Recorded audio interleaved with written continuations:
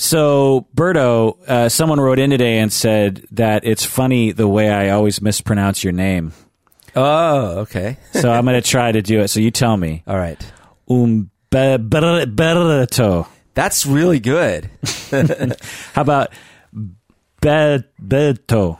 That's not good. Beto. That's one version of it. That's my nickname. Umberto. That's not my familial nickname. Umberto. There's a roll in there somewhere. The variants are Umberto. I can't do that. I know, right? There's Berto, which is the British, the English version. Berto. There is my dad's Berto. Yeah. And there is my mom's side of the family, Beto. Beto. So there's a kaleidoscope, a rainbow of choices when it comes to naming me. So this is part of the problem. We're in some emergency situation. You're being chased, and you're about to call after me, and you don't know what to say, and so the bad guys get you. Yeah. So, Berto, do you know what a culture-bound syndrome is? Culture-bound syndrome. Culture-bound syndrome. Can you imagine what that would be? I don't think I've heard that, but I can imagine a few things.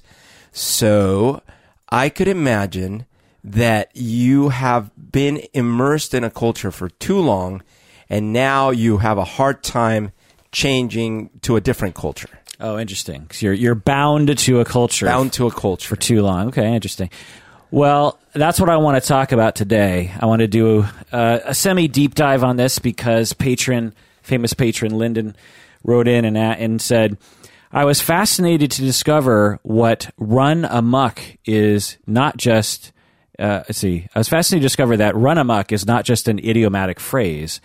It is also a psychological phenomenon specific to a particular culture. Whoa.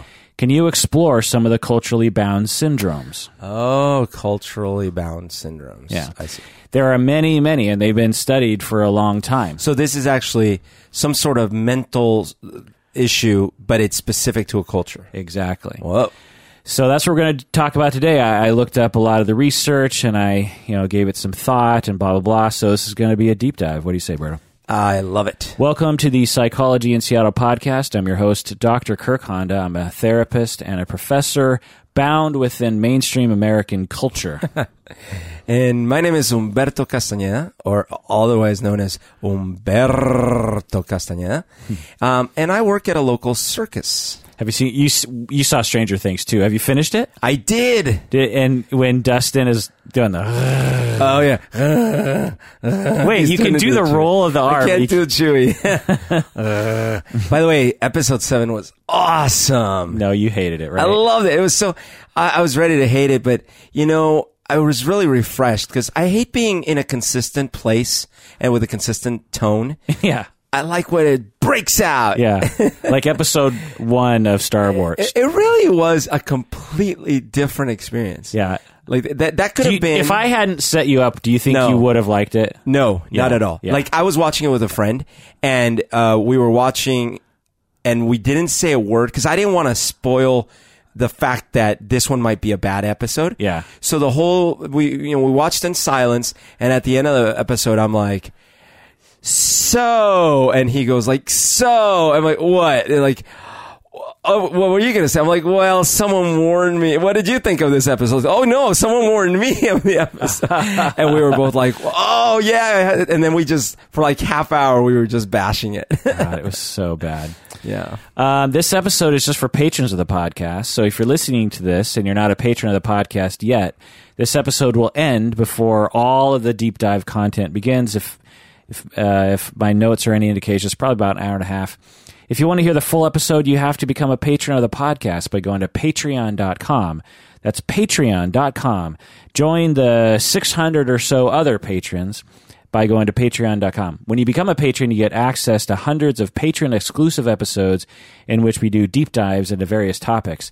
And when you become a patron, you don't have to listen to the vast majority of commercials that are on the main feed.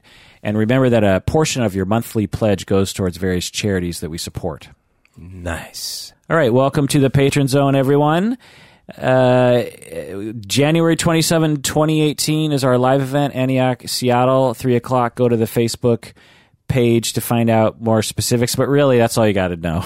Go to Antioch University, Seattle, 3 o'clock, January 27, 2018. It'll be for about an hour and a half, maybe 2 hours. Then right afterwards at 5 o'clock, we're going to go to the Jupiter Bar, which is a couple blocks away, and we'll have some drinks and play some pinball. So fun. Yeah, and we got Berto's going to sing. Do you know what song you're going to sing yet? I'm going to... did you say there's a piano there? No. We could bring one. I could bring one. Yeah. Oh, okay. Well, that could change. I mean, I have my keyboard that's pretty light. It's a 61. Yeah. I'm going to sing a custom-made song. Okay. It's never before been like about psychology in Seattle? It's very related, very apropos. That's awesome. In fact, the word apropos features heavily. This song is apropos of the situation. So famous patron Lyndon he just emailed me today and said he's flying out, and he's actually looking for places to stay. So he'll stay at a hotel or a hostel or something, and the podcast will actually pay for him to get set up for a couple of nights. Does he know how dangerous it is out here? Yeah, but you patrons out there, if you're in Seattle or the area and you want to help a brother out, and famous patron Lyndon, you can, one, either pick him up from the airport because he kind of needs a ride, to and from the airport, and two, he needs a place to stay for 4 nights or something, and maybe he could stay at a different person's house every time. Wasn't this Charlie Manson's MO as well? Yeah. Okay, so let's get into it. All right, culture-bound syndrome. The definition is basically what you said. It's just psychological symptoms or dysfunctional behaviors with different expressions in different cultures. Interesting. Or psychiatric or somatic symptoms that are acknowledged only in a specific culture and not acknowledged or even seen in other cultures.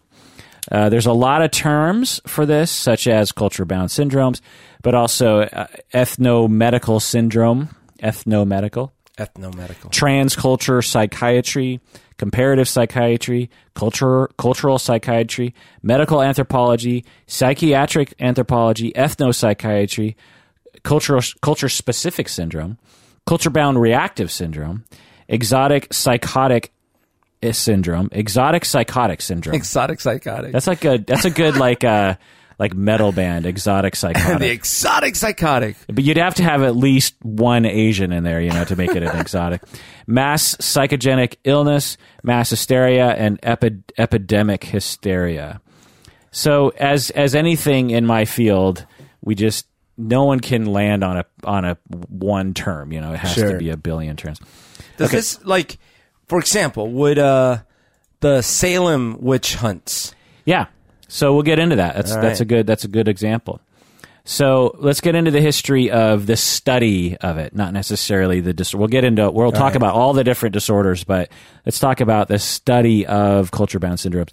Going back to the 1700s and 1800s, philosophers like Rousseau and Karl Marx and Durkheim, they all pointed to culture as an important determinant of individual behavior. I mean, we didn't really have psychiatry or even psychology as we know it today. Sure. But the idea that culture would affect you and get into your skull was something that was being talked about, post-Enlightenment by several philosophers. Skip forward to 1904 as psychiatry is getting off the ground. Emil Kraepelin, I've never heard his name pronounced, but he's considered the father of modern psychiatry. And he found that he developed a diagnostic system, of a way of categorizing psychiatric illnesses. And he found that when he went around the world, the ones that he developed in the Western world didn't actually apply.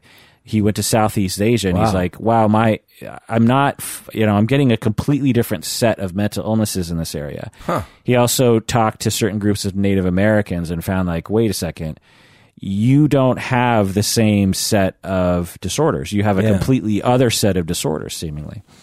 And he concluded that the cultural background of a patient needed to be considered when you're doing a psychiatric evaluation. So he's a very early pioneer, and very influential at the time, and yet among a lot of different things, and yet this particular issue was completely ignored. Wow. Like, even though he recognized this early, people were like, yeah, a lot of the other stuff that Emil is saying is great, but that, that's kind of dumb. So that probably means that, like, in the Harry Potter world, the non-Muggle world, they probably have a completely different set of mental illnesses. Exactly. Skipping forward a little bit to Freud, he publishes in 1930 Civilization and Its Discontents. He said that society was a major influence on individual psychopathology. He had sort of a proto idea about that whole thing.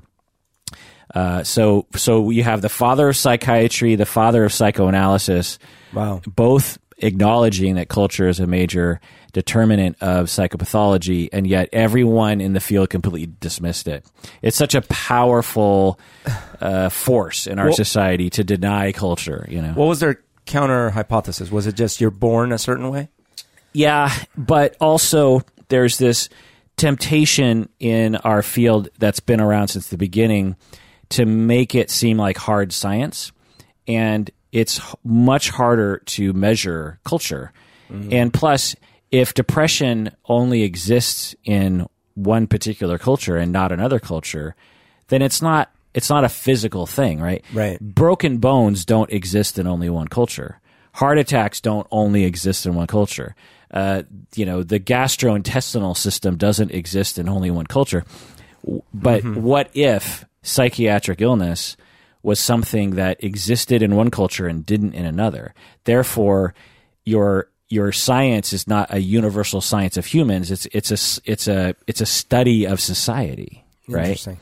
And so there's a lot of fear that we won't be taken seriously, and it's still going on today with the whole CBT movement and the quote unquote evidence-based therapy movement. There's just a lot of worry in my. Do you even know that there's worry in my field around this sort of thing? No, I'm not consciously aware of it. Right, because the average person doesn't really, feel that. But I've seen the terror in your eyes late at night. Yeah. The funny thing is I've never worried about it, because to me it doesn't matter.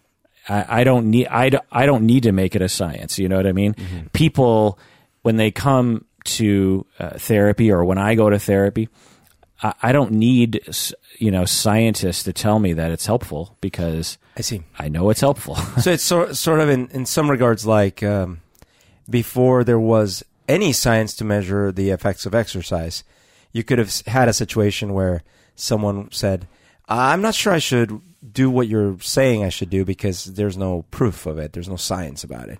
But in either case, if you stay active, it turns out you're healthier. And in this case, well, we may not have the exact science for every little bit of it, or in fact, a lot of it. But it turns out if you work through your issues, you stay healthier. Yes, and it's hard to measure healthier. A different analogy might be, what's the science behind going on a nature walk is a good thing for you? You know what I mean? If science came out and found that it doesn't actually help you, like it doesn't lengthen your life, or it doesn't improve your sleep or something, right? Which it probably does, by the way. But let's say science didn't find that. People would still go on nature walks. Yeah. People would still want to pick flowers. They would still want to garden. They would still want to, go to the beach and stuff. And so, that's the analogy I would give. Yeah. It's just like, it's how do you because when people come to me, they are talking about very difficult things that they're going through, and there's no way to measure the difficulty, Yeah. Like say your spouse cheats on you, okay? And you just found out about it, and you're really upset, and you don't know what to do. Well, then you come to me, and you have an hour session, and then afterwards you're like, yes, that was worth it to me because I talked about it, got some perspective, blah, blah, blah. Well, how do you measure scientifically, medically speaking, whether or not the quote-unquote treatment was worth it? Right. Well, you can't, because there's no symptom what's the symptom? 1, 2, it's all self-report. So you're just asking them, was it worth it? And they're like, yep, was worth it. Do you feel better? Yeah, I feel better. Okay. So, but there's very few medical treatments like that. You know what I mean? Yeah. Like instead of, could we take a new x-ray and see that your bone healed? Right. Exactly. Skipping forward, 1994, so lots of, in the 70s and 80s and 90s, lots of push to like start talking about culture. There's sort of like beginnings of all that kind of stuff. DSM-4 comes out in 1994, and it includes culture-bound syndromes. So that's when we see that first phrase being like very held up among all the other ones. All the way till the 90s. 94. Yeah. Yeah. 2013 DSM-5, they actually abandoned the term culture-bound syndrome and instead said that really all forms of distress, whether it's in the DSM or not, are all culture-bound. Oh, wow. Yeah. They went full enchilada there. Well, they don't, it's sort of a forgotten appendix where they talk about that. It's not like in every chapter they discuss that, you know what I mean? So it might be worse, in fact. Well, to me, it's better because essentially in the DSM-4, they were like, here are the real disorders, and then here are the culture-bound ones. I see. And and all the culture-bound ones were like in other countries that, from the people who write the DSM, So they're called... That was probably because of the grunge movement, because they saw like, oh, whoa, if people are going to be this grungy in one particular part of the country, there's got to be such a thing as culturally bound disorders. Yeah. It's a culture bound, like dancing in a mosh pit is a culture bound disorder. Now they're called cultural concepts, and basically those are defined as things that don't really correspond to any diagnosis in the DSM-5 that exists, and they still have a list of these 9 cultural concepts. But anyway, so my definition after reviewing all the or a lot of the literature, not all, dear God, but a lot of it. Is really there are 2 different kinds. There's 2 different kinds that seemingly are lumped into this category. One is disorders that seem to be only prevalent in particular cultures, or drastic differences in prevalence between different cultures. Okay. So that's one type that I would say that you might label culture-bound syndrome, or or I don't know what label we put to it. Culture-bound syndrome is probably fine. The other type is just different linguistic ways of describing different symptoms, categories, symptom clusters. You know what I mean? So, for instance, in Western culture, there's this debate even among Western psychology people. Someone presents with a set of symptoms, and some people will label it as schizophrenia, and other people will label it as bipolar with psychosis. Oh, okay. And depending on the opinion or the sort of bent of the assessor, they'll just this is more schizophrenia to me. No, this is more bipolar with psychosis, or schizoaffective versus bipolar with psychosis.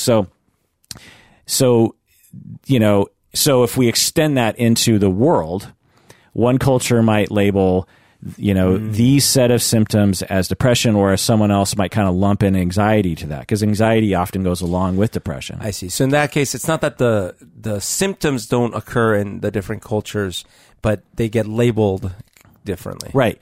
And not only by professionals, of which is sort of a Western thing, to some extent, but by the common people themselves. Okay.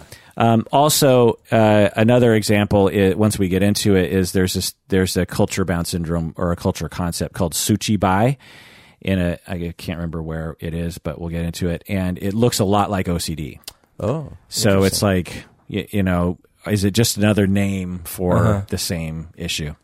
Okay, so let's get into some of these. So you mentioned the Salem. So let's get into that.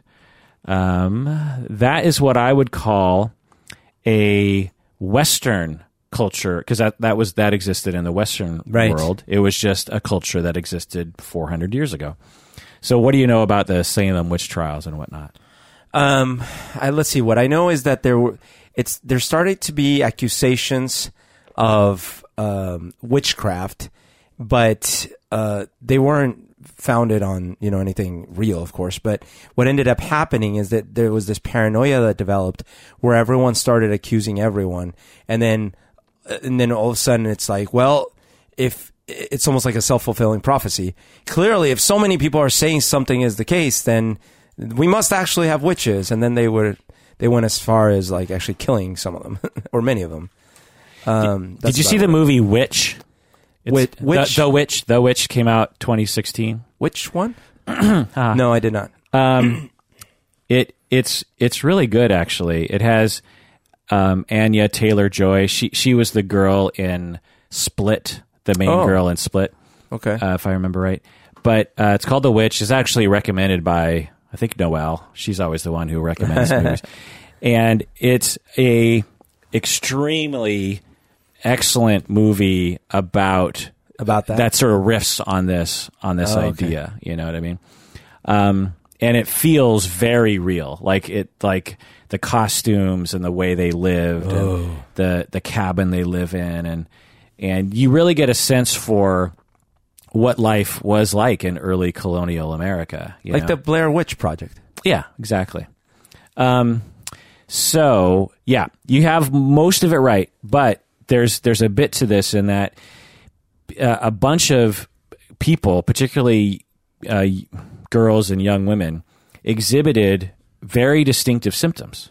It wasn't just like, oh, you're a witch, It was a psychogenic illness that sort of spread through the population. There's speculation as to what it was. Like maybe it was a mushroom that people were eating and it was giving people like hallucinations or or is it affecting the nervous system or something, or it was like some kind of weird encephalop. What do you call when your brain starts to swell? Oh, like an edema in the brain or something? I don't know, but some kind of physical ailment that resulted in this widespread psychiatric presentation. But there's also ideas that it was just something. This is a culture-bound issue where, psychogenic. So we have to explain psychogenic illness. We've talked about it before. Yep. But basically, if you're totally convinced of something, if you can completely convince your unconscious of something, it will become true in your body, essentially. Right. So if you believe that you can't walk, or that you can't talk, or that you can't see, then you will become blind, and you will become, a paraplegic, and you will become your brain. It's all an unconscious process, but there's several, particularly in the past in Western society, a lot of documented cases of this.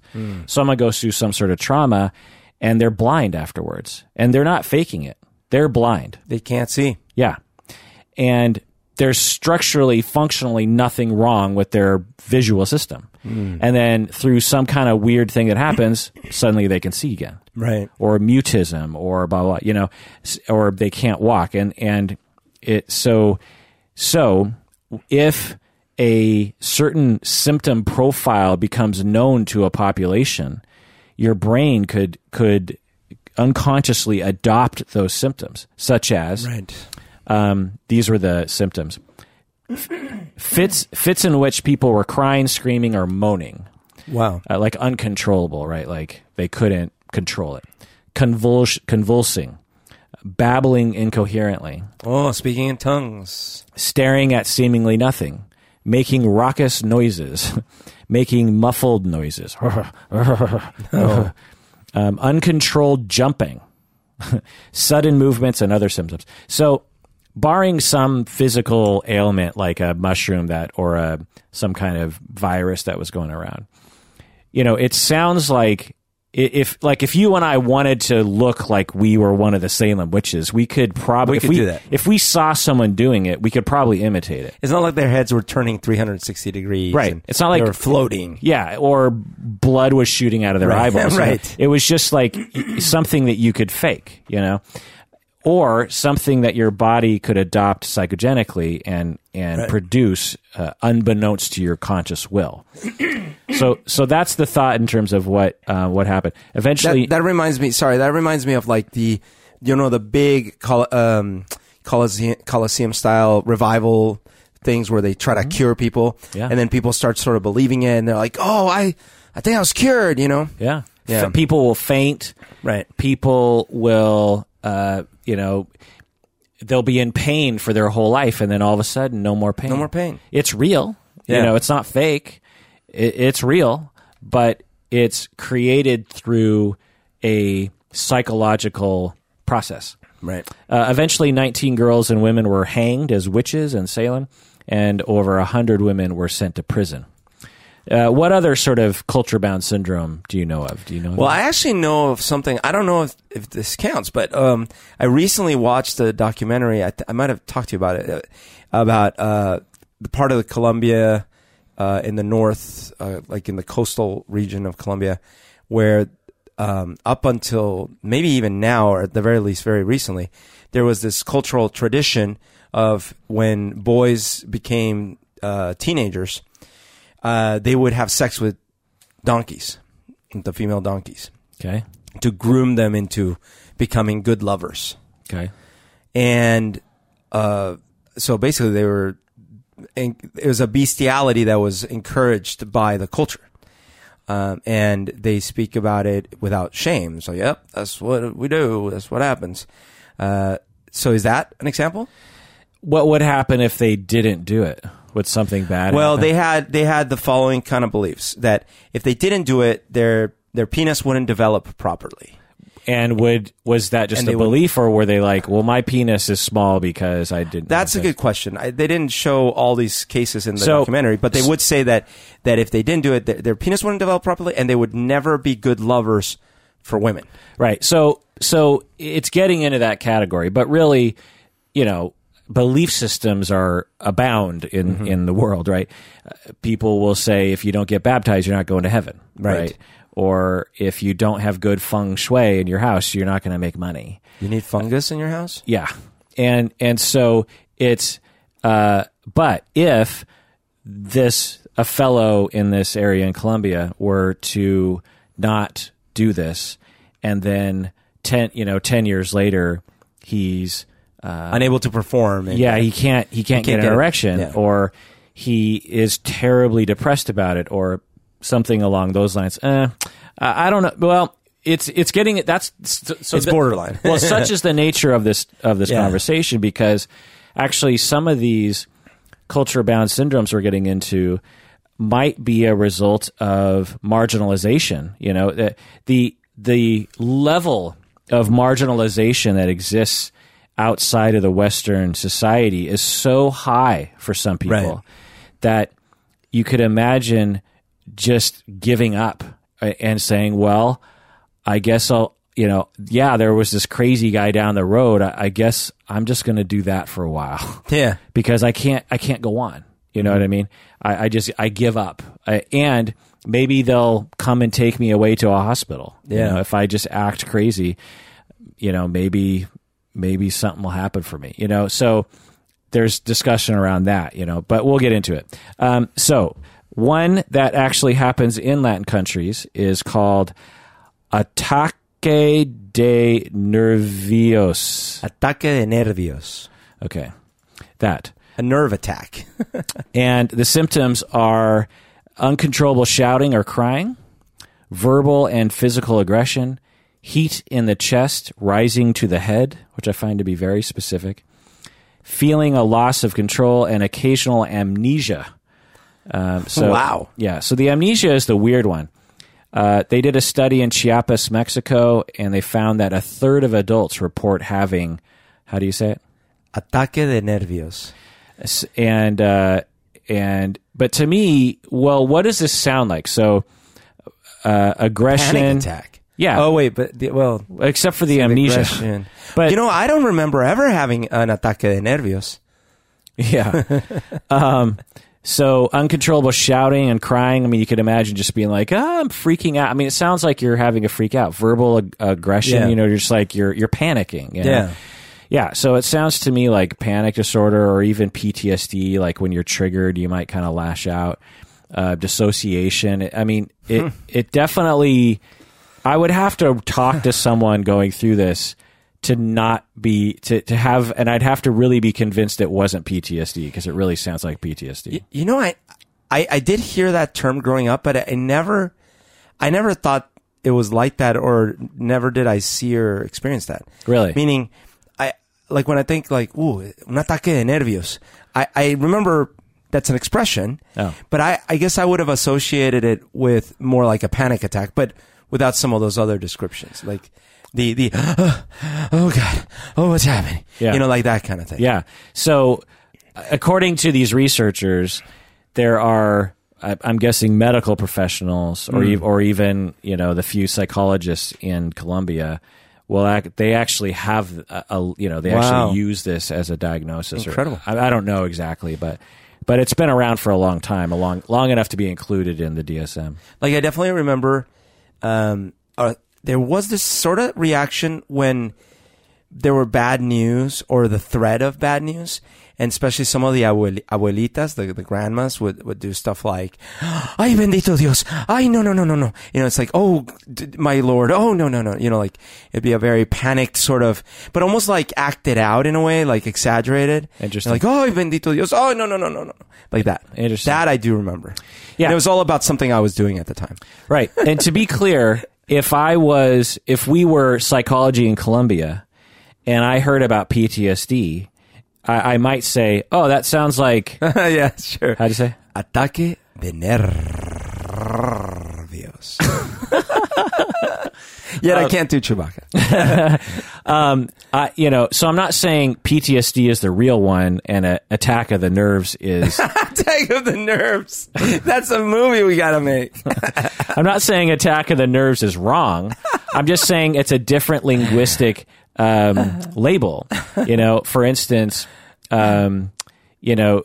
people often, whenever I go to Japanese restaurants with, you know, non-Japanese people like yourself, there's certain words that I hear where I'm like, you're using the word wrong. You know, like you say kamikaze. Yeah. You say udon, you know, udon. Udon. Yeah. I have some udon. Yeah. Or futon, for instance. I was laid down on the futon. Well, even my name, Honda, that's not how you pronounce it. It's Honda. So it's futon, it's udon. Because it's very Latin sounding vowels, which is very odd. Yeah. No, Japanese and Spanish are very compatible. Yeah. Yeah. It's actually simpático. Yeah. Like the vowel sounds I think are identical. Not simpático. Yeah. Simpático. And so or other things like when people they don't really know what sashimi exactly means, or they don't even really know what sushi means. You know what I mean?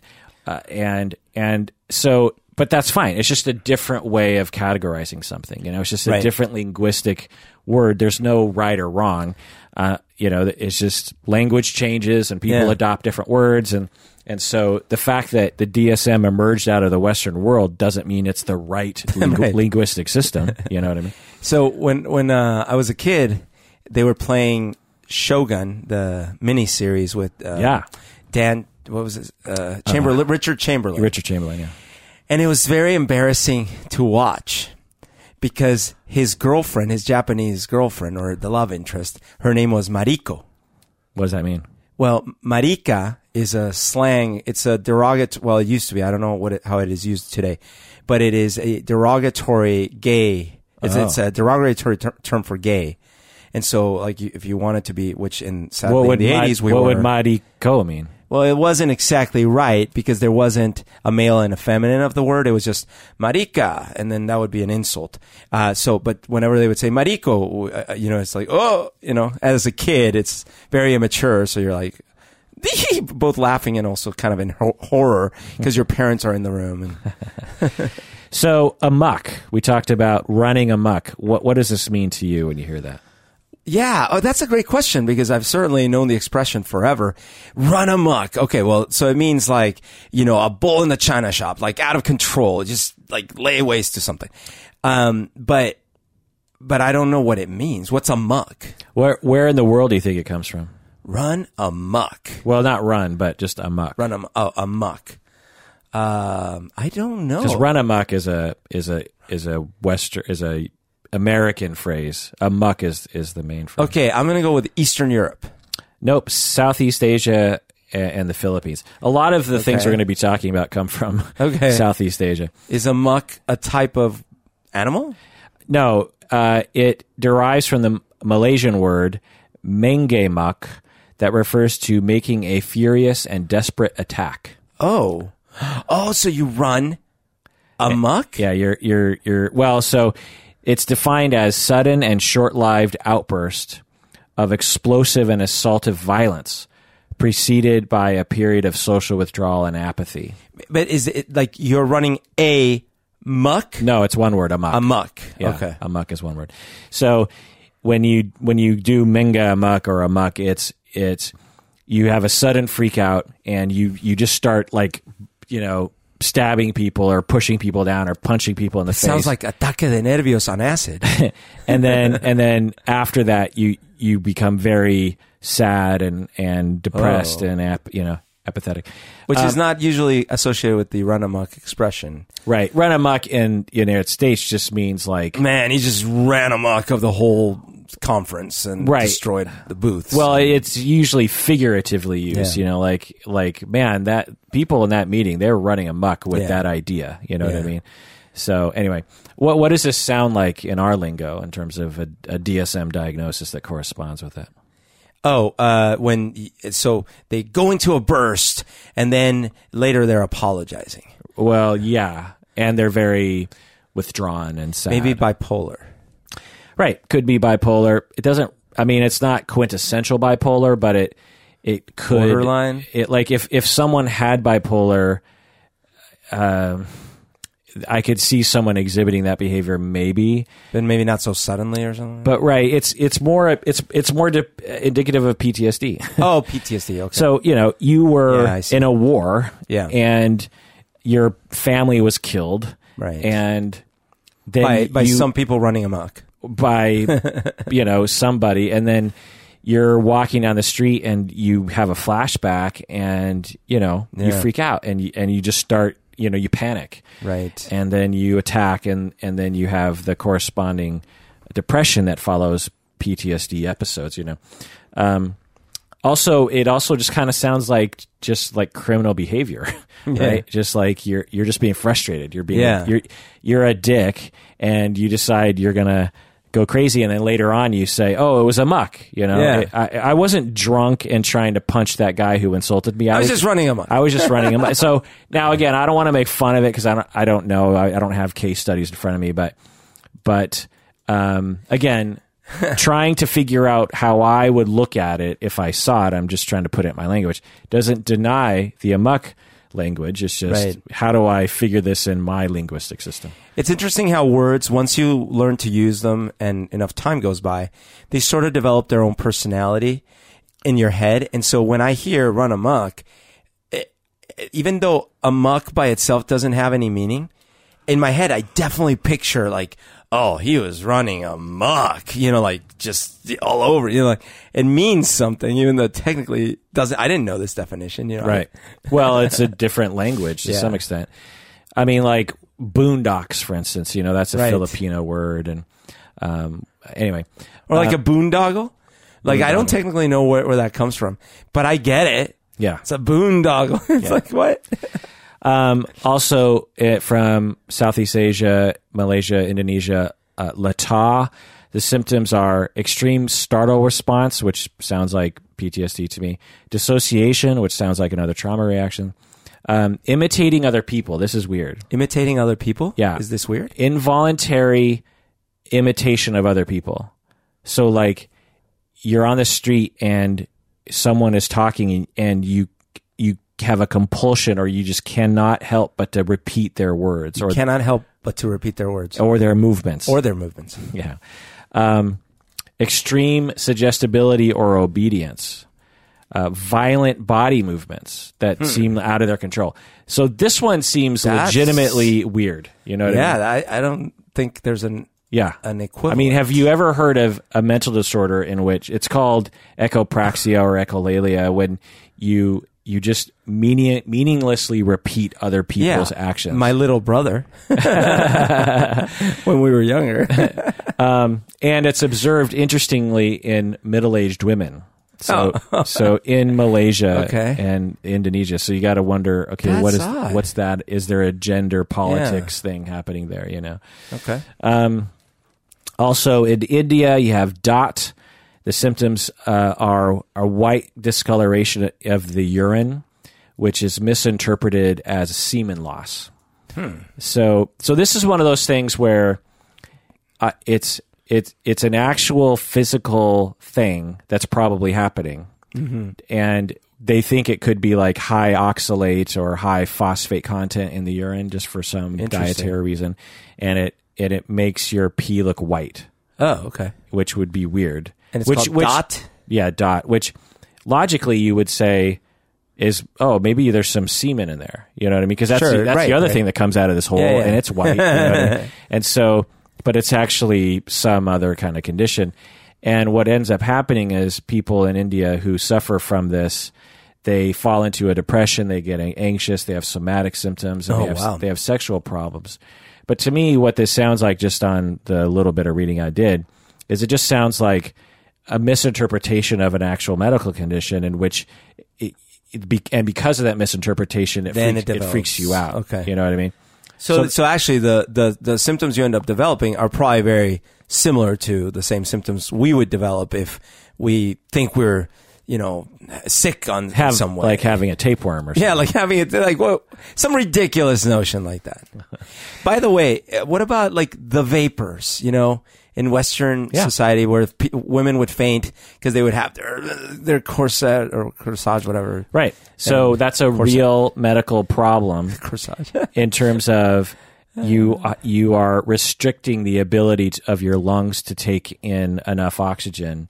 But then it develops into this it develops into it, and you have a symptom the vapors where you're high, you're lightheaded or you faint easily, and they look for reasons for that because they don't really understand how oxygen and women are seen as weak anyway. Yeah, and I don't know where the vapors come from, but I do know that they used to believe that vapors coming from swamps would. This is before they understood germs and everything. That vapors coming from swamps would actually make you sick. Which is not a bad guess, right? It's like, don't go in a swamp because it's probably full of, but you don't know what it's full of, so it's just full of vapors. Well, it's completely false because swamps have there's no like human viruses, you know what I mean? Like the flu doesn't exist in a swamp. Oh, no. I mean, not to a swamp you could, I suppose, drown. Flies, there's all sorts there could be decomposing animal bodies, there could be any number of things. But the amount of things that were threatening humans in cities was like far greater than a swamp in nature. What about a crocodile?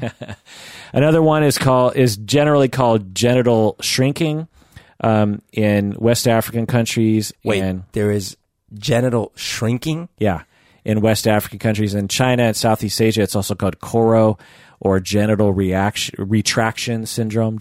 So in two different cultural regions of Western Africa and then Southeast Asia, you have a very similar syndrome, which raises a question of, so if these if these cultures that don't have much connection to each other have a very similar psychiatric issue, does that mean that it's more universal? And it just doesn't manifest as much? And it just doesn't manifest in Western culture for whatever reason. Yeah. But what is it? So it's different in different cultures, but in West Africa, it's believed that someone can actually steal or alter your genitalia, your penis, your breast, or even your vagina. What? So for instance, a Ghana newspaper reported a case of a 17-year-old boy who claimed that someone came up behind him while he was getting water, touched him, and he felt his penis shrink until it was no longer visible. Just disappeared. Yikes. So, or women will say, some stranger cast a spell on me, essentially, and my vagina closed over. And this isn't like yeah, I think my penis disappeared. They're convinced. Yeah. And what ends up happening is there's this, because of misunderstanding and the way the quote unquote justice system works in some of these societies, is a mob will form and they'll just go find who they believe to be the perpetrator of this. Oh my God. And beat and kill them. Oh. So for example, in 1997, there was an outbreak in Ghana around this kind of issue, and there were in the newspapers reported 8 people who were killed. Oh no. Senegal, similar, 8 deaths one year. Nigeria in 2001, 14 deaths. In other West African countries. That sounds so similar to the Salem thing we were talking about. Right. So this is just the reported cases, one. Yeah. And they're only the deaths. Oh. They're only the reported deaths. So how about all the people who get beat almost to death, or very badly beaten? And then probably ostracized after that. Right. So it's not just a casual mental disorder that, it has like consequences on people's lives. And in China and Southeast Asia, it's not, there's not so much mob justice, but there is a belief that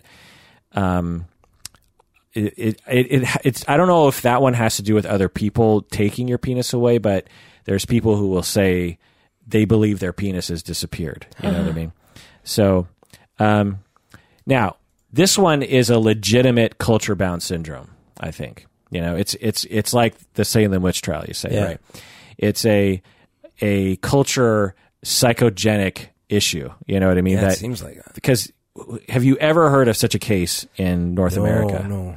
Or South America. Well, I don't know, other countries, but not you never heard of it. But in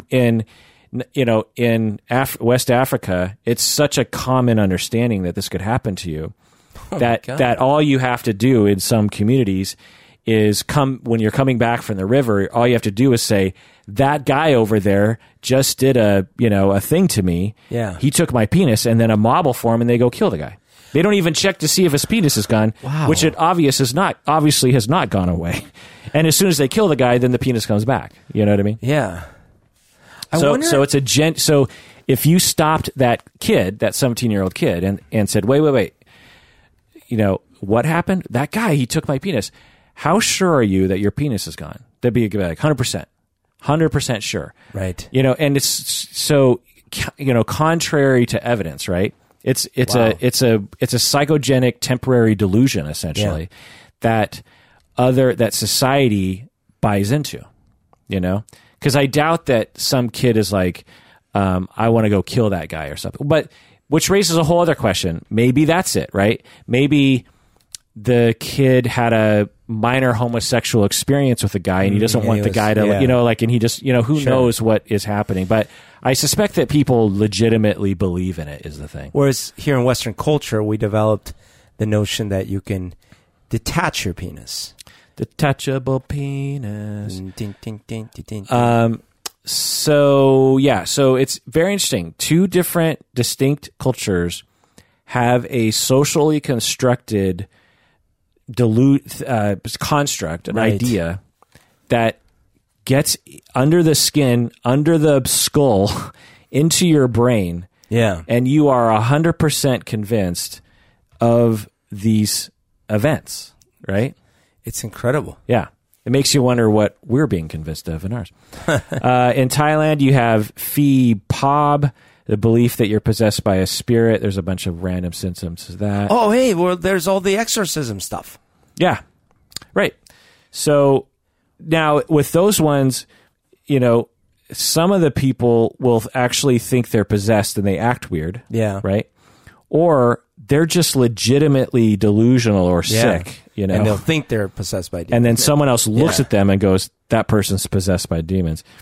Pisu in Sri Lanka is symptoms, burning sensation in the stomach, coldness in the body, hallucinations, and dissociation. To me, it sounds like an actual stomach problem or a fever or even like anxiety or PTSD. I mean, Western society, we barely started recognizing PTSD recently. Right. And it is and it makes total sense that humans across the globe would, when traumatized, a percentage of them would have PTSD later. And it would be a very confusing thing to people, right? It's like, well, a town went through a terrible trauma. How come only 5 or 10% of them are having all these terrible, weird symptoms like years later? Seemingly disconnected from the trauma. Like it doesn't. It's not an easy thing to draw conclusions around. You know, right? Anyway, there's one thing. I remember in Bogota growing up, the older folks every now and then would say, "Uy, me cogió un escalofrío," and I don't know how casual. My cojones are cold. Me cogió is grabbed me. So a cold. Escalofrío is like a cold rush or a cold syndrome, if you will, grabbed me. Huh. And so I think it was meant in different ways by different people, depending how they were saying it.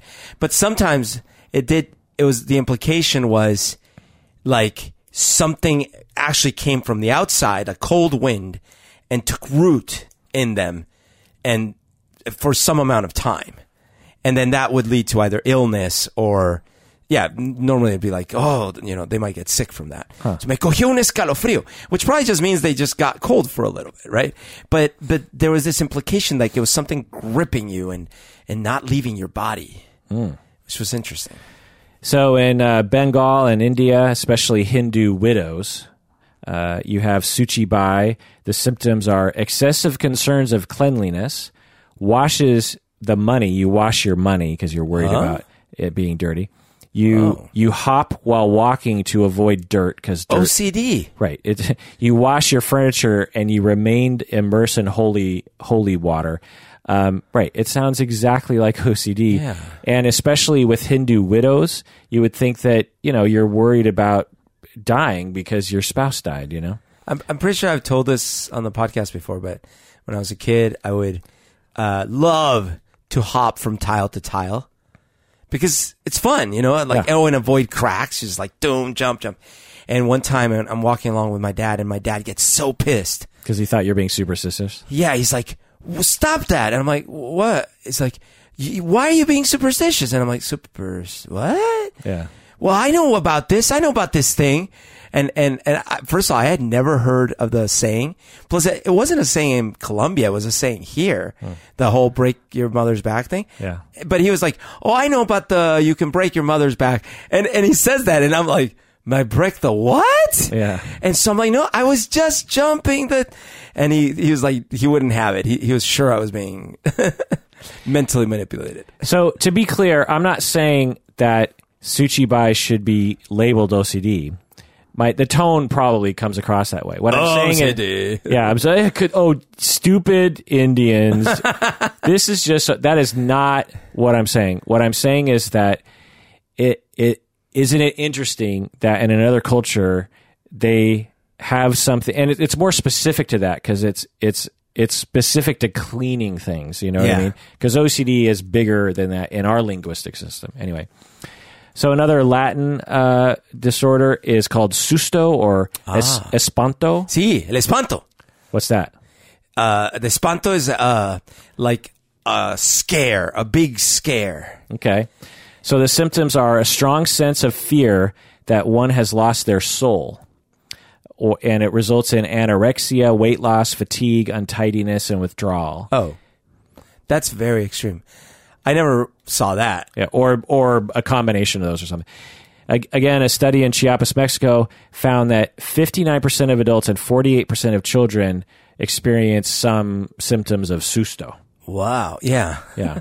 I mean, so my recollection was, again, a lot of these things are because of this mystical superstition mixed in with the Catholic religion, right? Mm-hmm. Yeah. So it'd be like, a black cat. Me cogió un espanto. You should ask your dad about these because he probably knows about them. Oh, that could be. Although he was a psychiatrist. Right. But he probably would be so dismissive of any of it. But if he knew of Susto or attack of the nerves. Well, actually, he was obviously very well aware because he accused me of superstition. But it was more like the grandmas would see something and be like, que espanto. But I didn't know about the whole, like, my soul has left me. Well, I guess you could also just ask your other relatives, about, next. In Japan, you have Taijin Kyufusho. The symptoms are intense fear of interpersonal relations and belief that body parts give off offensive odors and displease other people. What does this sound like in Western culture? Well, that also sounds a little... wait, so they don't want to touch, right? No, intense fear of interpersonal relations. Of interpersonal relations. Of interacting with other people. I mean, extreme introversion or something, or... I don't know. Social anxiety. Oh, duh. Okay, social anxiety. Introverted people are not afraid of talking to people. Are not right in the head. I get it. Yeah.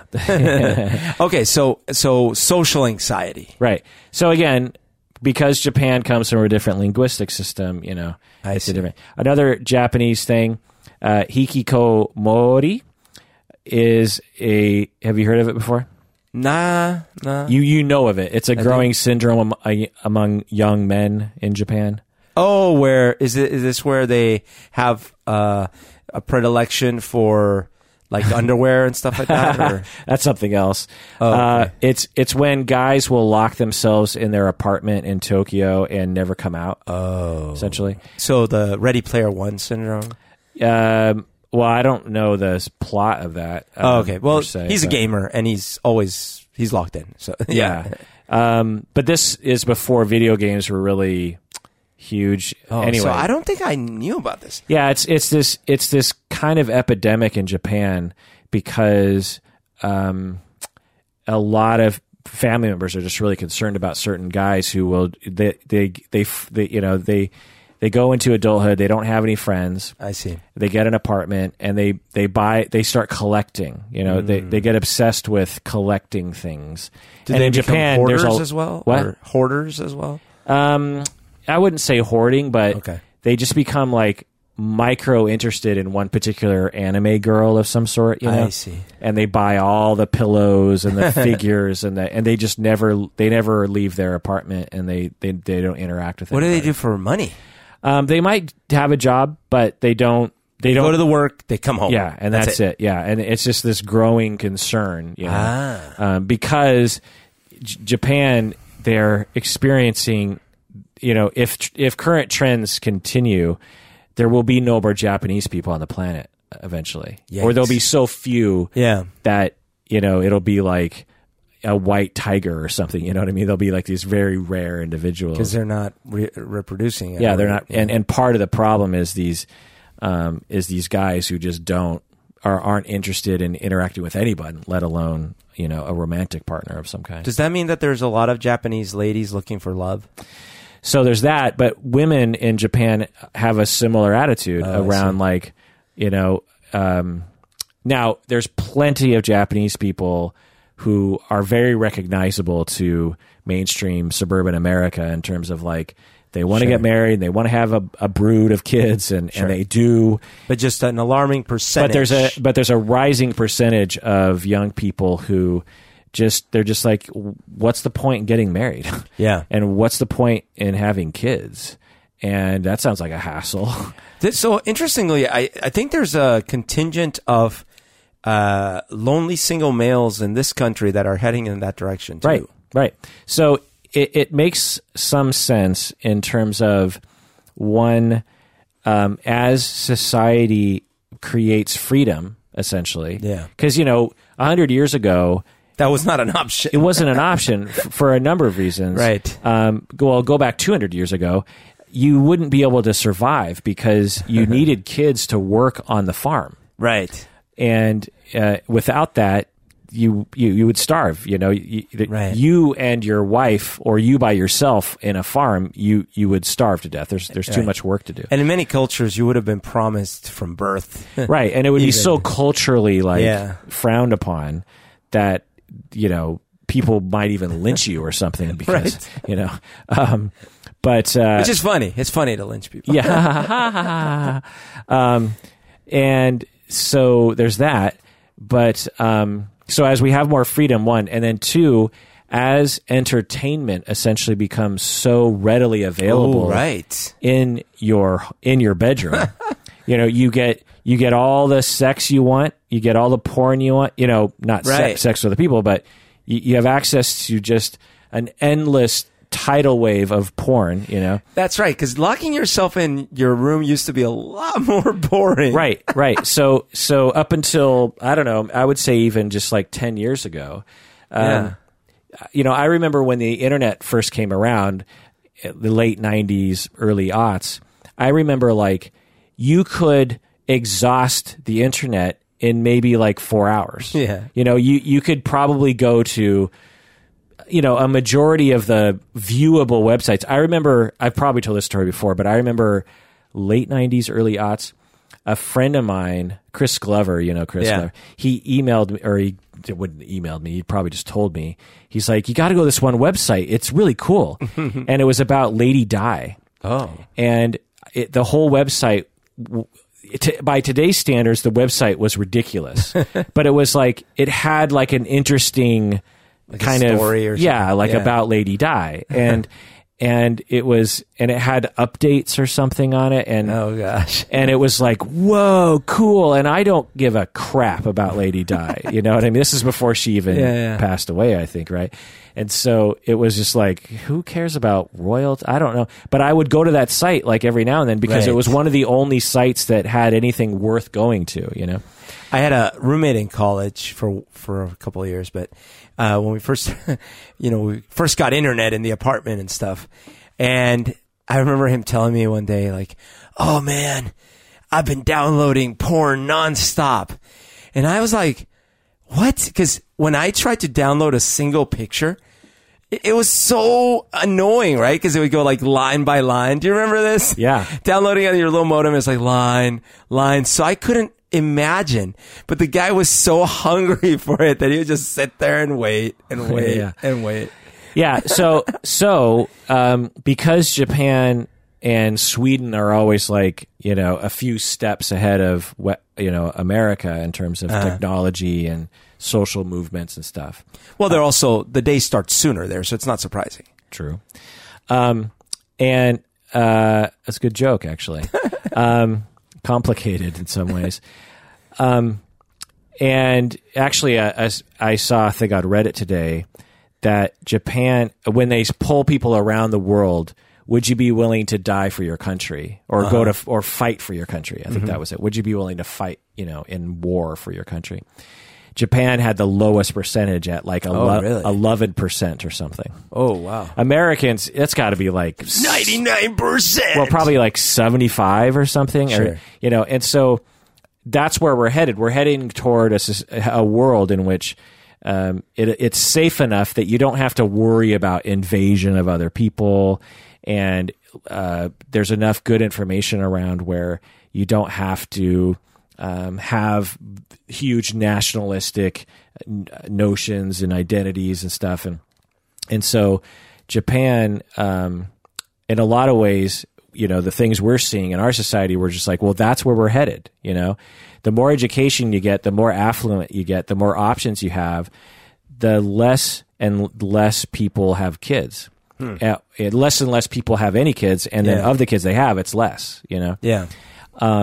But also another thing that I think is true in Japan that's happening right now is Japan's culture, the way that you raise kids and the way that you interact with people, particularly men, is very hands-off. You know, it's very like, you know how we have notions around like independence and you have to be strong and emotions are bad and men don't cry. Well, Japan has that in spades. And you know, like whenever you watch a Japanese hero, like, you know, think of a Japanese hero. Stoic. Yeah. He's always like the most beyond, he's more stoic than Spock and Data. You know what I mean? Like, it's like sometimes they don't even talk, you know, they just sort of, their hair is in front of their eyes in the anime, you know, and they just like, you know, and then they kill everyone, right? And no reaction, you know, and so they're beyond psychopaths, right? And so they hold up, you know, this stoicism, and so what happens to a lot of these young men is they don't really have any option in terms of being able to meet their needs, and so they're humans just like us, right? And so they want love and they want attachment and they want all these things. Plus, you add on like all this pressure to be like really good in business and career, be very successful. Oh, right. And some guys, they just go like, why try? Like, I'm going to fail.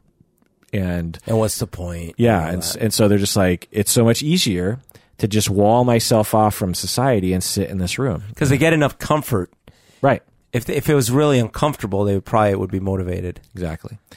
And they have a bunch of Wilsons around with all the anime pillows, Native American, I'm not even going to try to pronounce it, but I might as well try. Uka Marinek. Symptoms are disturbed sleep, sleep paralysis, dissociative episodes, and occasional hallucinations. In my lingo, that sounds like dissociation and trauma. Okay, so what about in Western culture? What about other culture-bound syndromes that might be present in our culture that someone in another culture would come to America and they'd be like, oh, it's interesting that they have this weird thing in their society besides the Salem witch trials. Right. So I'm going to mention one that is probably super controversial and I don't know. But anyways. Being a Republican? I know. I was going to say... sorry to all my Republican listeners out there. Obsession with guns is an interesting one because growing up in a very, very, very, very violent country, I never experienced a gun-obsessed culture when I was growing up. Yeah. Even though there were certainly more murders, more things and stuff like that as a result of the drug wars and the political instability.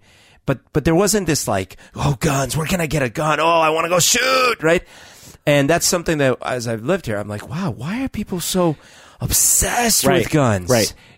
Barring the political nature of this, if a West African psychiatrist came to the United States and studied the people, they'd be like, there's a small subset of people who, when you even suggest that there might be some law passed that could, slightly limit their access to guns, of which they already have 20, so why are they worried? They experience extreme rage, they're very motivated, and they become very anxious. Yeah, anxious and angry, absolutely. And they start literally lying awake at night, worrying that the ATF is going to bust in their door. And stockpiling the very next day. Right. And so from their perspective, they're like, this person is delusional and they're suffering, and it doesn't make any sense. Right. So yeah, I didn't see that in the literature, but you could absolutely come up with that. And then another one that I was thinking about was these, I guess I was going to say serial killers, but one thing that I realized was that there might very well be a lot of serial killers across the world, and you just don't know about it because it's easier to kill in other less public cultures. Well, right. So again, someone from another culture could come to the U.S. and be like, there's something wrong with American. There's something about American society that produces a particular odd, very rare disorder, but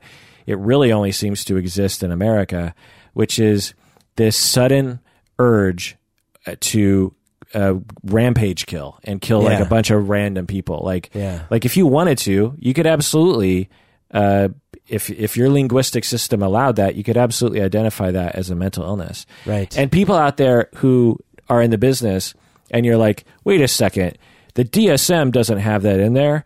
That's blah, blah, blah. Understand that the DSM,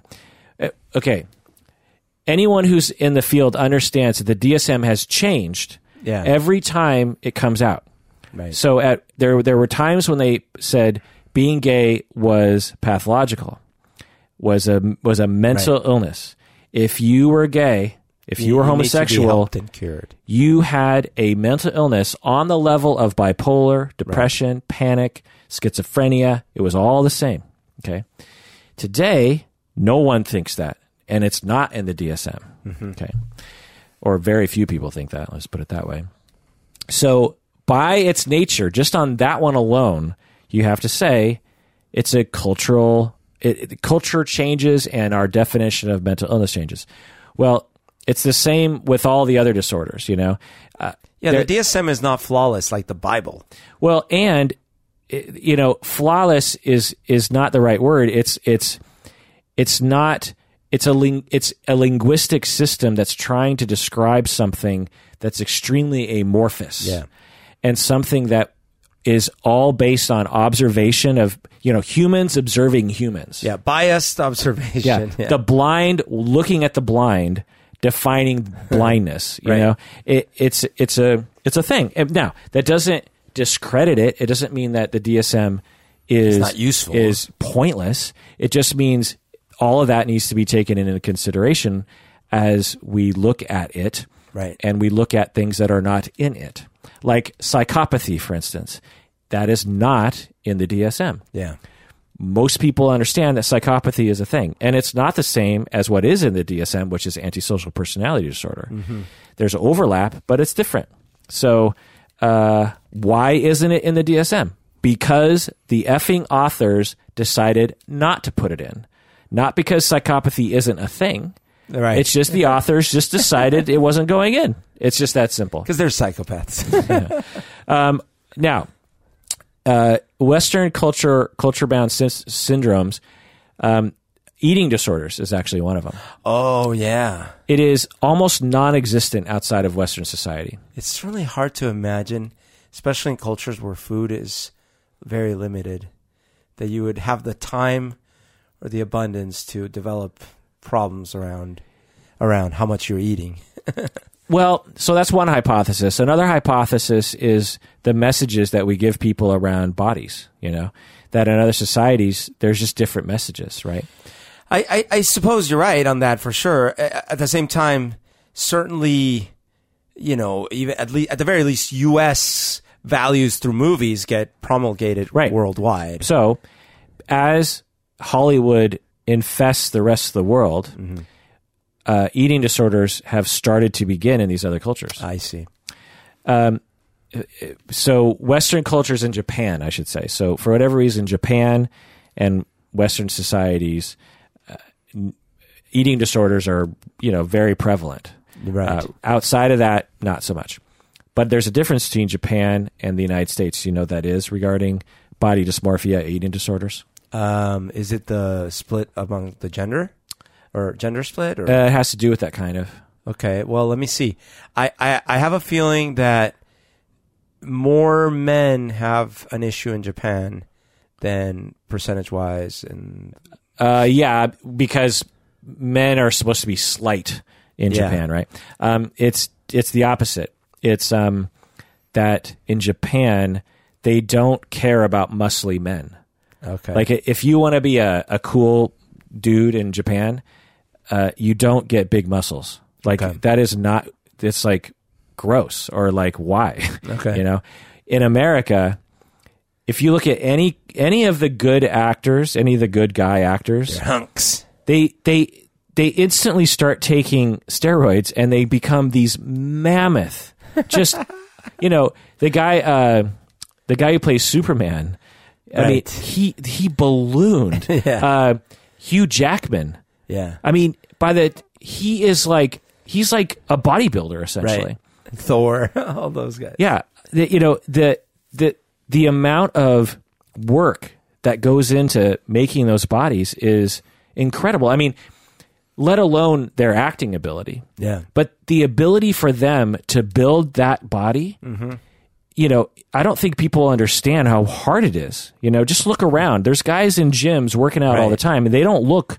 And it has a little bit to do with genetics, but it has most to do with there's discipline and brutal. Yeah. No, I've watched a lot of videos on YouTube from the various different stars talking about their regimes, their diet and exercise, and there's several commonalities. Usually, almost every one of them mentions broccoli and plain chicken, right? And almost all of them mention eating constantly throughout the day, nonstop. And almost all of them mention several hours every single day in the gym. Right. Yeah. You're in the gym working out for 4 hours a day. Yeah.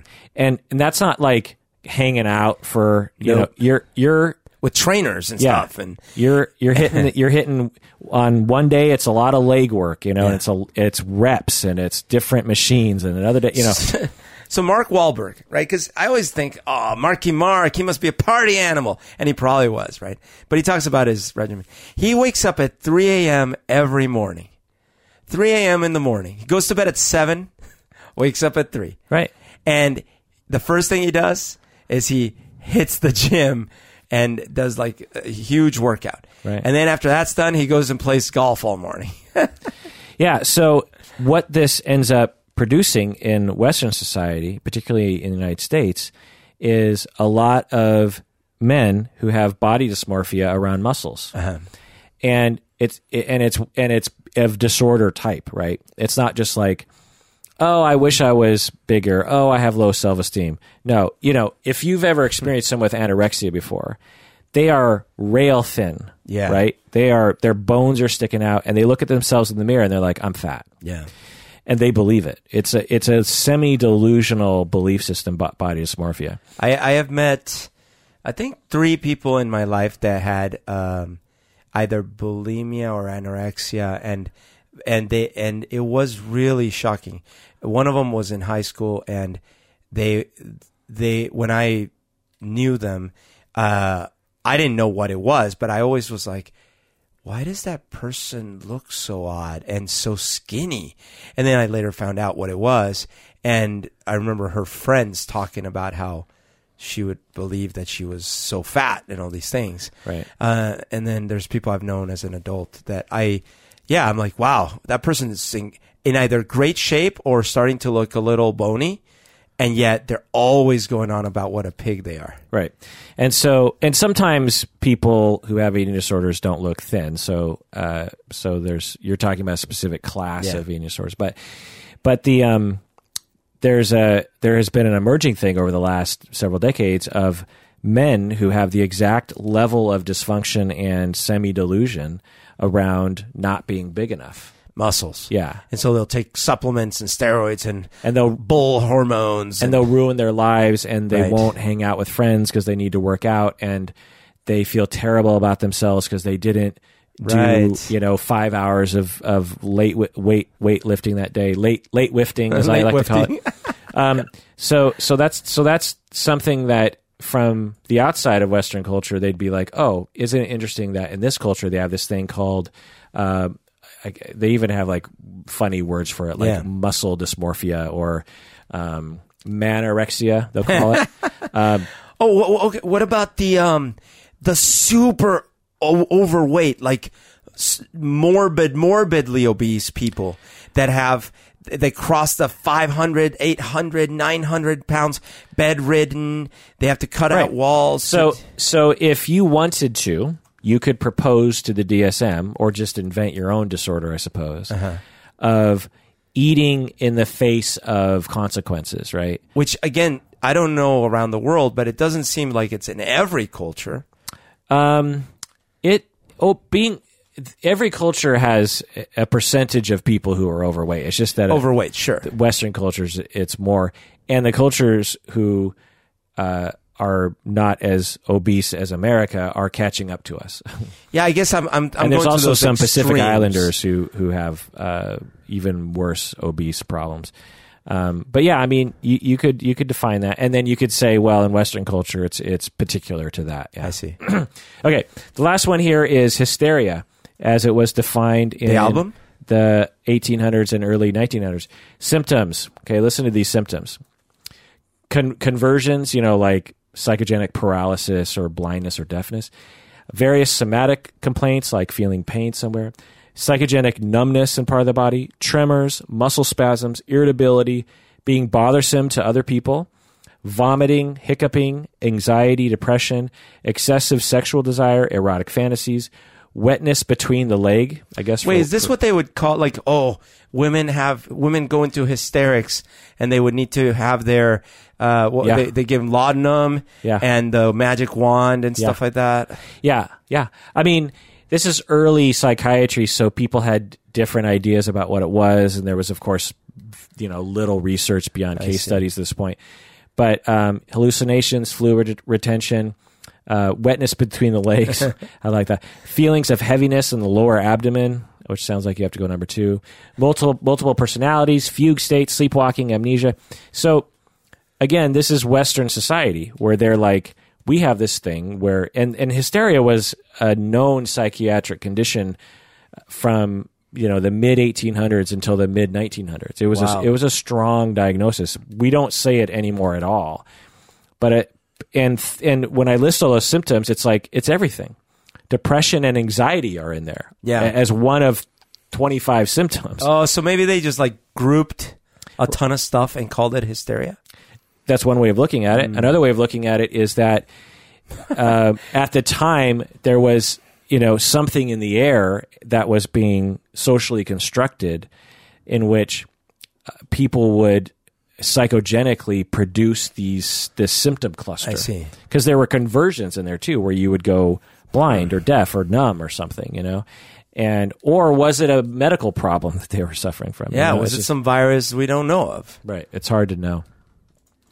Okay, so I do imagine, like a doctor in the 1600s or something. First patient comes in, examines them for like half an hour at the end. It's like, in my professional opinion, I think you have hysteria. Yeah. Next patient, same thing. Next patient, same thing. Right. All day long. Hysteria. And we do that now. Yeah. Autism is one of those words. Oh, sure. ADHD is one of those words. Yeah. Irritable bowel syndrome. Right. I think Crohn's disease, if I'm not mistaken, has... We've just broadened, but we still have the catch-alls. Right. Okay, so Berto, why do we have different syndromes in different cultures?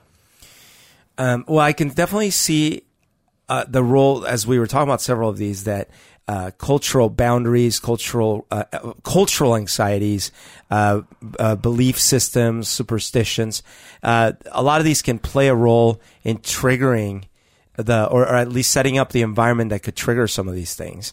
And those aren't universals. Those aren't like not every culture believes in the same set of things and whatnot. Right. And also, different cultures are at different levels of advancement, especially in, a few hundred years ago. But even nowadays, there's a dramatic difference in advancement technologically and otherwise between the first world and the third world. And so there's pluses and minuses in both directions. So in one case, we have too much abundance, too much free time, too much random entertainment at all times. And in the other case, you have too little food, too little information, too little exposure to more things, Right. And along those lines, if you are of a routine of minor survival, shall we say, and you have a job to do in your community every minute of the day, it takes you out of yourself,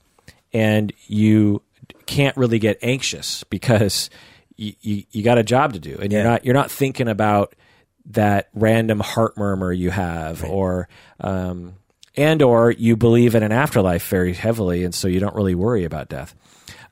Right. So along those lines, a list I came up with, different cultures even think about the self differently. They think about personality differently, and therefore not only will the self manifest in individuals differently, but assessors will look at it differently, Also, cultural concepts regarding the nature and causes of illness, if you believe that someone can steal your penis with a thought and it's very real to you, then that could happen to you. You could have a psychogenic belief system that will lead to an unconscious semi-delusion. Right. Whereas if you don't have that belief system, then that'll never happen. Or in the case where you believe that there are such things as curses, that someone can actually curse you, right, and that could take effect. Right. The situation in Western culture is we used to see a lot more conversions than we do now. So 100 years ago, there was a lot more psychogenic blindness, numbness, paralysis,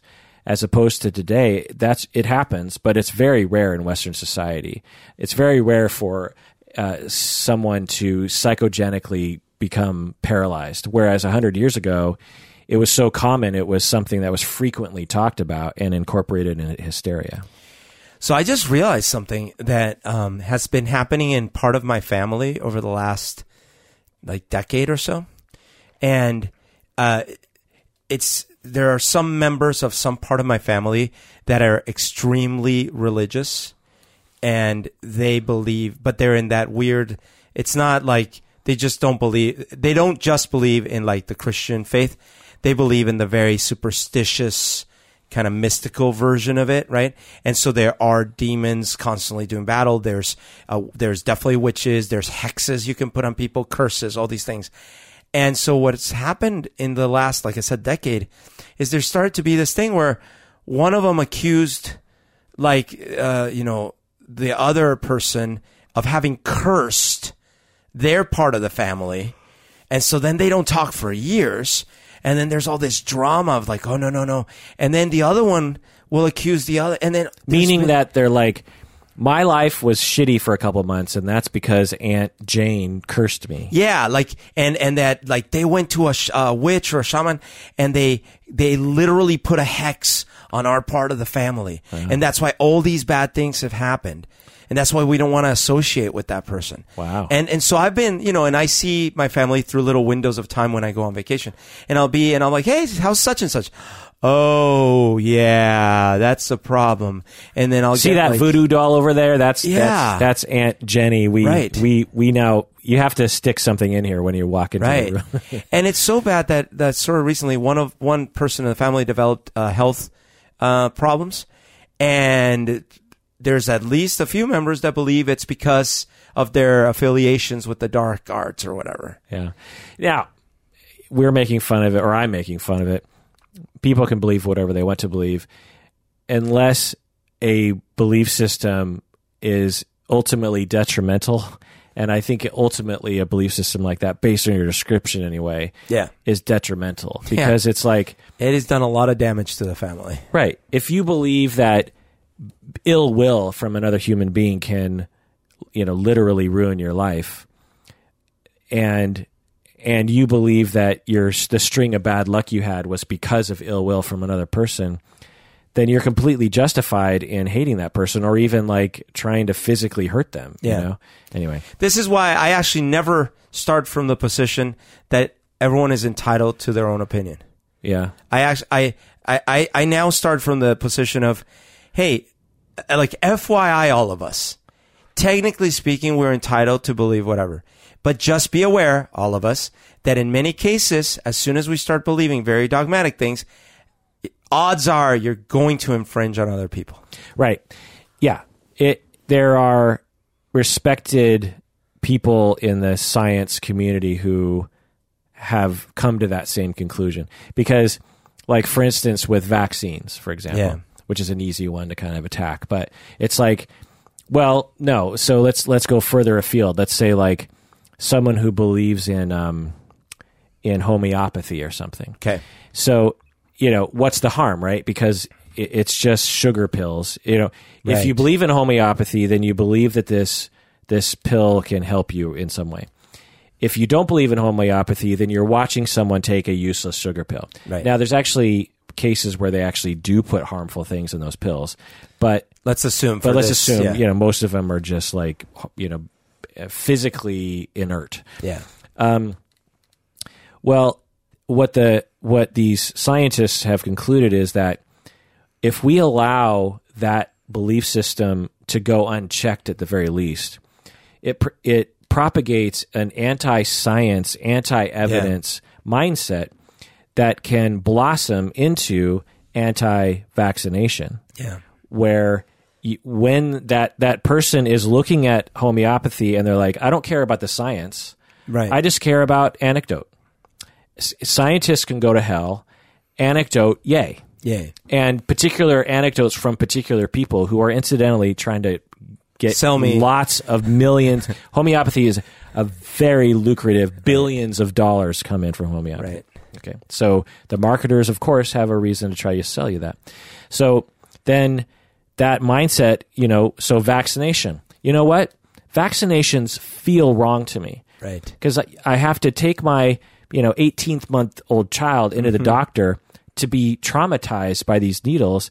The baby's crying. There's blood, sometimes, and you're putting what in my pristine, perfect baby's body? He's not sick. Why are you? Yeah. And for a month, he was acting a little funny and like that. This is not right. You know, a mother knows best, right? Anecdote knows best. Science can go to hell. And then now you have people with polio and like measles and like people are having, you know, kids are dying and stuff. And you know, you have the flat earthers. Okay, so the flat earther thing, same thing, right? Right. It's like, well, what's the harm, right? They, you know, who cares? And probably the flat earth thing, the only thing that's going to happen is some guy's going to get in a rocket and crash and he's going to die. Did you hear about that? Yeah. Well, I heard that his rocket trip got delayed, you know what I mean? Which I'm guessing he's just like, I never intended on actually putting myself in a stupid rocket. But anyway, which I just find to be just like one of the dumbest things. It's like, you realize there are other ways, you know what I mean? Like you could use a balloon, for example. You know what I mean? That's right. Or, proven. Yeah. Proven. But it's proven by the conspiracy, or like put a camera on a balloon and like, you don't have to launch yourself in a rocket. The problem with the camera is that the waves get intercepted by the governments and they get changed. The magnetic signals get changed.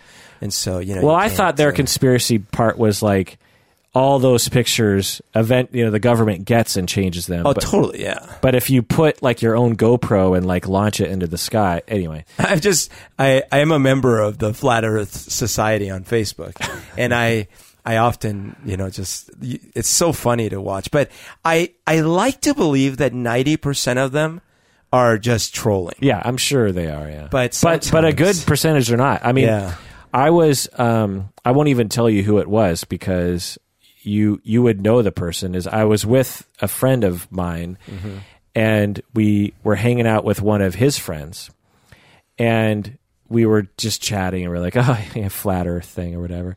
And he's like, well, have you looked into that? Yeah, he's like, hey, and this guy he's a smart cat, you know, and like hip, Seattle, young, right, probably educated, I'm guessing. Hanging out with other educated, blah, blah. And he's like, well, I saw this thing. Right. And he kind of starts to talk about it. And he wasn't like a kook about it. He wasn't like, it's like a massive conspiracy. Right. But he was like, it just makes you think. It had some things in there. Those anti-science ideas, like, this is the broader point of your saying of like, there are consequences to that. So, if you believe in a system of cursing other human beings, on its surface, you're just like, well, it's a belief system. But if it leads to society breaking down and relationships falling apart and people being potentially harmed because it's believed that they curse someone else because of it or something, it's like, should we not look a little bit more closely at this one, Right. Anyway. There's things that...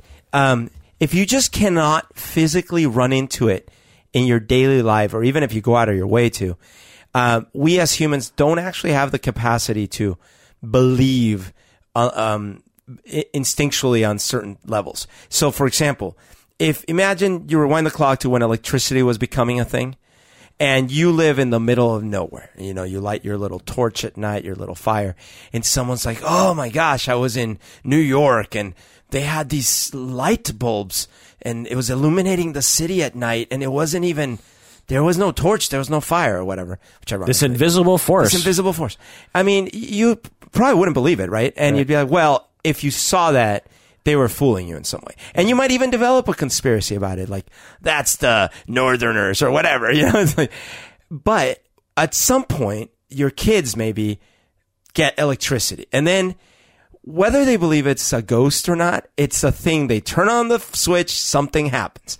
But with the globe Earth, a human can't physically feel it, experience it, right? Without maybe like seriously going up in a rocket.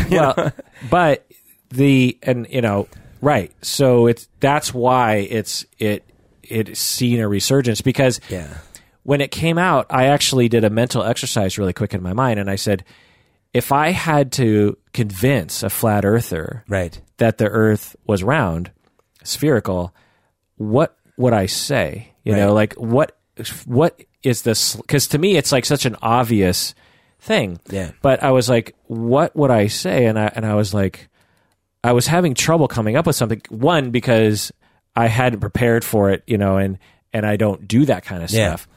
I did a little bit more kind of looking at a couple articles in terms of what points you might be able to say. And I was like, oh yeah, duh, of course you could say that. There's I could probably list literally 300 things. Right. You know what I mean? But the thing is, none of them would sadly work. But well, but at least they'd be like, because what I did initially, what I did the mental exercise at first, I was like, well, it's just obvious. Yeah. You know what I mean? I did that with oceans. I saw this thing about maps, ancient maps. And in one version, or as many versions, they had a ring of water as the border. Yeah. And I thought, well, that's just silly, because they didn't even think, not only did they not think that the whole thing connected, but they didn't think it went very far. Well, no, they knew the thing was connected. They just, from my understanding of those historical, you're talking like 1600s, 1500s maps. Yeah, right? yeah. No, they knew the Earth was round. They would do that C because this is like 1300s. Well, still, and they map makers knew the Earth was round. They just didn't know how round, or there were edges of their knowledge, and so they would just fill it in with a C because they're just like, well, we don't really know what's out there. Well, so in these maps, the design of it was in 4 quadrants. And there was a center of the world, and the center of the world was like, I think it was in Jerusalem, right? Okay. And then you had like Europe was like the 2 left ones, I think, and then the bottom right was like Africa, and the top right was like Asia or something like that. And then it was all surrounded by a thin ring of water. But what they were explaining was that they didn't think the ocean went that far compared to land. They thought the majority of the world was land. Right. And I did the same thing at first. I was like, but that's just so silly. But then I of course, quickly realized, wait, what do you mean that's silly? If you live at the edge of, at a beach, you can't see. I mean, you see water, and then you don't see beyond that. Yeah. And you're never going to take a boat. Well, and they did very far. There were expeditions, and they were like, "There's nothing out there." Yeah, like one guy. Yeah, like one guy that you never heard of in your life. Neither did your parents nor your grandparents. Yeah. There's no books, nothing. Yeah, yeah. So anyway, we have to reflect on belief systems in terms of how they affect society, and evaluate them as such. Anyway, so other reasons are for cultural bounce syndromes are cultural stressors. Like if a particular society has high marginalization of a particular group or of the majority of the population, or high war stress or something, then you're going to see a bump in psychiatric symptoms. And if you don't see it the way we do, which is PTSD and dissociation, then you're going to language it in the way that you see, attack of the nerves and that kind of stuff. Revenge of the nerves. Yeah. So, for example, in those Uganda and other countries where you had these child armies that mass murdered and ate flesh and all these things, can you imagine the survivors nowadays that are older? They must have all sorts of trauma. And maybe you can label it the usual ways, maybe you can't. And because no one we know, ever had, and hopefully will experience anything of that nature. Right. Even in Colombia, which was violent stuff, like not even there, this was an extreme. Right. So the bottom line is this, that we are very squishy creatures in terms of our psychology. Our brains are very large, and we're constantly observing and interpreting and learning and taking it in and putting it into language and listening and trying to fit in. And so we're picking up on a lot from society. The thing that I like to tell people is, at what point did you learn your native tongue? Mm-hmm. No one knows. It emerged, and no one even really taught you. You just heard them talking, and slowly over time, you just started to talk like them. Right. And at some point, you were like, "Oh, syntax, I get it." Yeah. You know what I mean? And it's the same way, and that's very explicit because there's a very kind of obvious difference in terms of language acquisition. Think about all the subtle cues you get around like what crazy means and what stress means and what you do when you're angry and what you do. These are very subtle things that you pick up. Also, there's a biological reality to this in terms of all humans have a nervous system. And so the manifestations of abnormal conditions, shall we say, is limited to the physical reality that the brain and the nervous system and the body, exists. It's not like one culture has a mental disorder in which people explode spontaneously because it's just not physically possible. Right. What we see are different variations of kind of similar things, memory problems, crying a lot, violence, outbursts of emotion, believing something bad has happened to you, feeling threatened, being afraid, but different cultures will kind of language it differently and it'll manifest differently because you are taught a different sort of thing.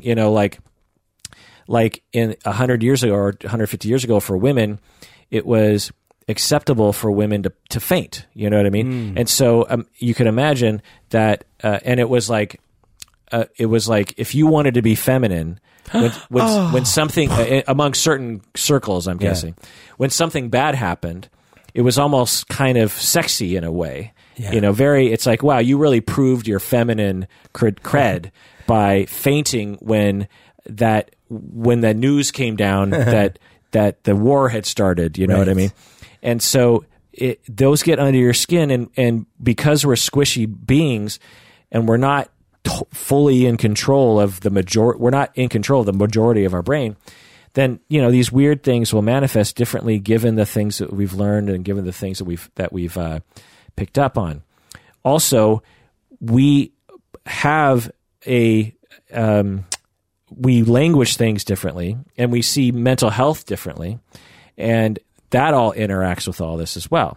So, as a result, across the globe, among different cultures in different times, you're going to see different constellations of symptoms in different prevalence rates, and you're also going to see different ways of describing all these things. Right. And so it gets very messy very quick. Yeah. And that's the beauty of my field, is that I will never know it all, and there will always be another episode of this podcast to make. Yeah. Infinite. Well, that does it for that episode of Psychology in Seattle. Thanks for joining us out there. Please take care of yourself, all of you wonderful patrons, because you deserve it.